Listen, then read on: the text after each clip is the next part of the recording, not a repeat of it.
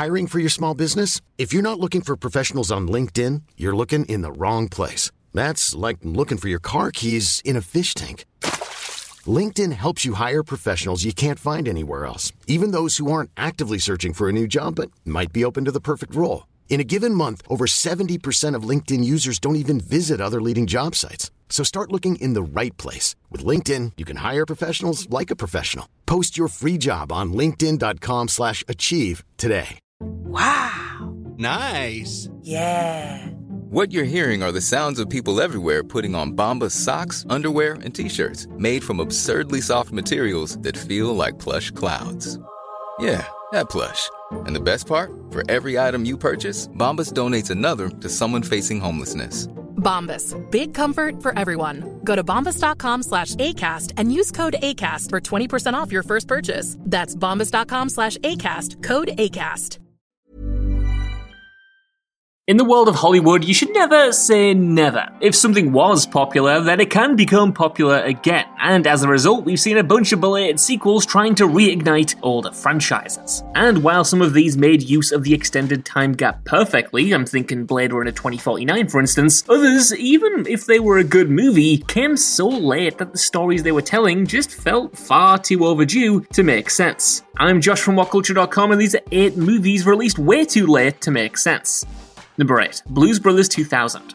Released 18 years after The Blues Brothers was the surprise critical and commercial comedy hit of 1980, and 16 years after the death of its star, John Belushi, Blues Brothers 2000 was an odd choice, to put it lightly. However, written once again by Dan Aykroyd and John Landis, and directed once again by Landis, with most of the cast reprising their roles, and an almost identical plot, if you can call it that, the film is clearly an attempt to pull off the same magic trick. Sadly, it fell short in every conceivable way. Bringing in a kid is just the laziest plot device imaginable for one, and it felt like an attempt at a victory lap way too late. The sense of plotlessness was fine for the original movie. I mean, The Blues Brothers was an extended skit, filmed wildly over budget and over schedule that was held together by great charisma and even greater tunes. All the sequel had to offer though was a series of celebrity cameos, a soundtrack that couldn't measure up to the classics, and a car chase only interested in adding extra cars to the original's audacious third act pileup. 2 decades after The Blues Brothers surpassed all expectations, Blues Brothers 2000 failed to meet even one.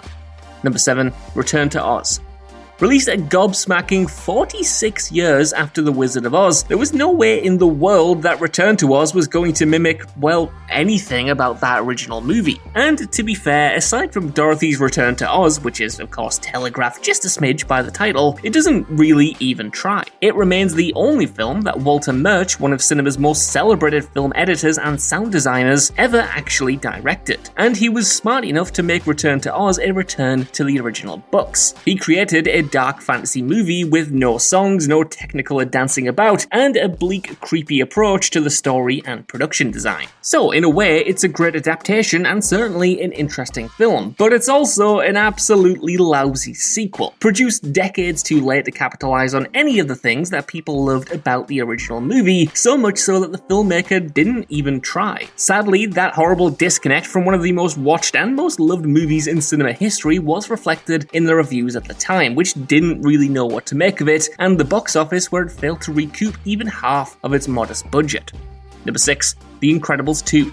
In the 14 years between The Incredibles and Incredibles 2, the superhero genre absolutely conquered the world. Fortunately, Incredibles 2 was more than ready to live up to this boom, and made twice as much money as The Incredibles, and also debuted to near universal acclaim. Hell, I even personally love it, so how does Incredibles 2 make it anywhere near this list? Well, it's simple, because it follows directly on from the original. The Incredibles and Incredibles 2 form one story in 2 parts, kind of like Avengers Infinity War and Avengers Endgame, but the thing is, The Incredibles was initially constructed as a standalone story, with its threads being resolved. Originally, the Underminer's appearance at the end of The Incredibles showcased the family, having spent the entire movie divided, finally working as a proper team. It was an open ending, sure, but it wasn't necessarily a cliffhanger, because there were no plans for an immediate sequel to show what happened happen next. Yet, despite the huge gap in time, Incredibles 2 makes the storytelling choice to show exactly what happened next anyway. Likewise, the sequel continues character arcs that were completed 14 years earlier, and the overarching plot about superheroes clashing with the state is resurrected in the sequel, restoring a conflict that the first film had already resolved. The Incredibles was never intended to have an immediate narrative continuation, and it makes no sense that after over a decade, Brad Bird and Pixar chose to go that route as if no time had passed at all. Number 5. The Godfather Part 3. In 2008, veteran filmmaker Francis Ford Coppola admitted that he'd never actually intended to make the first sequel to his 1972 classic The Godfather, let alone a third movie. And after striking yet more critical and commercial gold with Part 2 in 1974, as far as he was concerned, there was no more to say. The story of Michael Corleone was complete. When the director finally relented, it wasn't for artistic reasons though. It was because his studio was bankrupt, in trouble, and hadn't had a hit in nearly a decade. The result then, released 16 years after Part 2, is brilliant in patches because, even mediocre Coppola is still Coppola at the end of the day. However, it's also wordy, histrionic, and rushed. Coppola was obligated to deliver the film for release by Christmas 1990, and it absolutely showed. For instance, when Winona Ryder was forced to pull out, he cast his inexperienced daughter Sophia in her place, largely just because it would save time. Worse still, you can tell that there was no real drive for the story to make it in the first place. After 16 years of trying, it wasn't the smash hit movie that Paramount wanted, and it didn't really feel like the movie that Coppola had wanted to make either. And had he not been in such financial peril, he probably wouldn't have touched it with a barge pole at all. Ever catch yourself eating the same flavorless dinner 3 days in a row?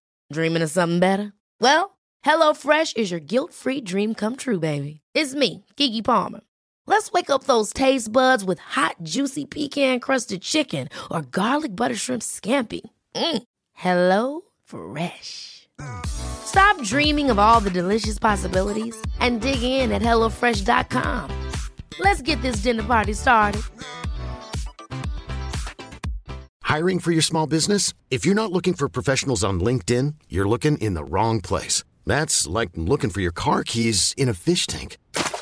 LinkedIn helps you hire professionals you can't find anywhere else, even those who aren't actively searching for a new job but might be open to the perfect role. In a given month, over 70% of LinkedIn users don't even visit other leading job sites. So start looking in the right place. With LinkedIn, you can hire professionals like a professional. Post your free job on linkedin.com/achieve today. Wow. Nice. Yeah.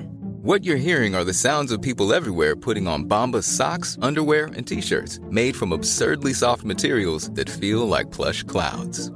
Yeah, that plush. And the best part? For every item you purchase, Bombas donates another to someone facing homelessness. Bombas. Big comfort for everyone. Go to bombas.com/ACAST and use code ACAST for 20% off your first purchase. That's bombas.com/ACAST, code ACAST. Number 4. The Rage Carrie 2. Released 23 years after Brian De Palma's classic 1976 Stephen King adaptation, The Rage Carrie 2 showcases an identical plot to the original movie about an alienated telekinetic teenager with a mentally unstable mother snapping and massacring her peers. Not only that, but the team in question, Rachel Lang, is revealed to be Carrie's half-sister. I guess those brain powers are just hereditary. The thing is though, Carrie as a movie is a tragedy. It's a story about an isolated, abused kid who wreaks a terrifying revenge on her thoughtless peers and teachers. That wasn't how teen slashers in the 90s worked though, and The Rage arrived in the post-Scream slasher revitalization, when audiences expected the teenage cast to be murdered in increasingly gory and inventive ways, and the hero to be a resilient, powerful final girl. So essentially, Carrie 2 tries to have its cake and eat it as well, positioning Rachel as both the final girl and the spree killer. Rachel doesn't enter a fugue state like her sister did, she chooses to stalk and execute her classmates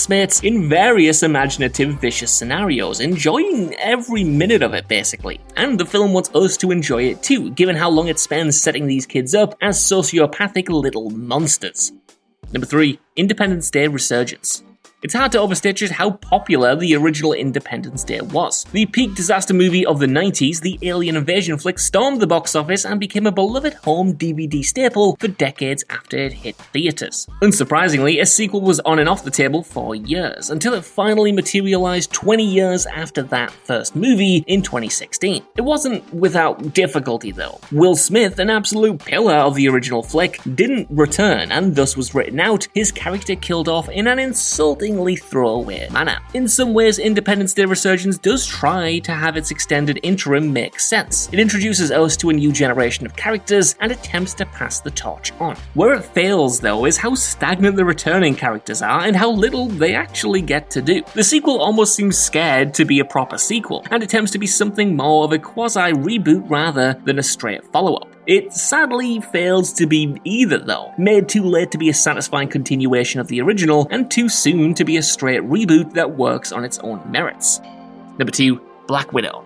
There are a lot of things wrong with the first film in the Marvel Cinematic Universe's Phase 4, but by far the biggest complaint is that it is pretty much completely inconsequential. Black Widow arrives as a prequel set just after Captain America Civil War, because the character, of course, died in 2019's Avengers Endgame, 2 years before this movie was released. The MCU is a franchise that's made its name on everything being connected, yet nothing here really connects to anything else. No other Avengers share the screen with her, no other reference has ever been made to the events of this film, and apparently all of this deeply personal drama means nothing to Natasha herself, because she never mentions it again. That sense of meaningless extends to the central conflict as well, and the flick creates unfinished business for Natasha, which was previously thought to be finished, then has her finish it again, and kinda just peters out. Still, this is a character who absolutely deserved their own movie, and had Disney greenlit a Black Widow movie a decade ago, or 7 years ago, or whenever, it would have meant something, and it would have meant something more than this odd, insignificant coda to a founding Avengers story.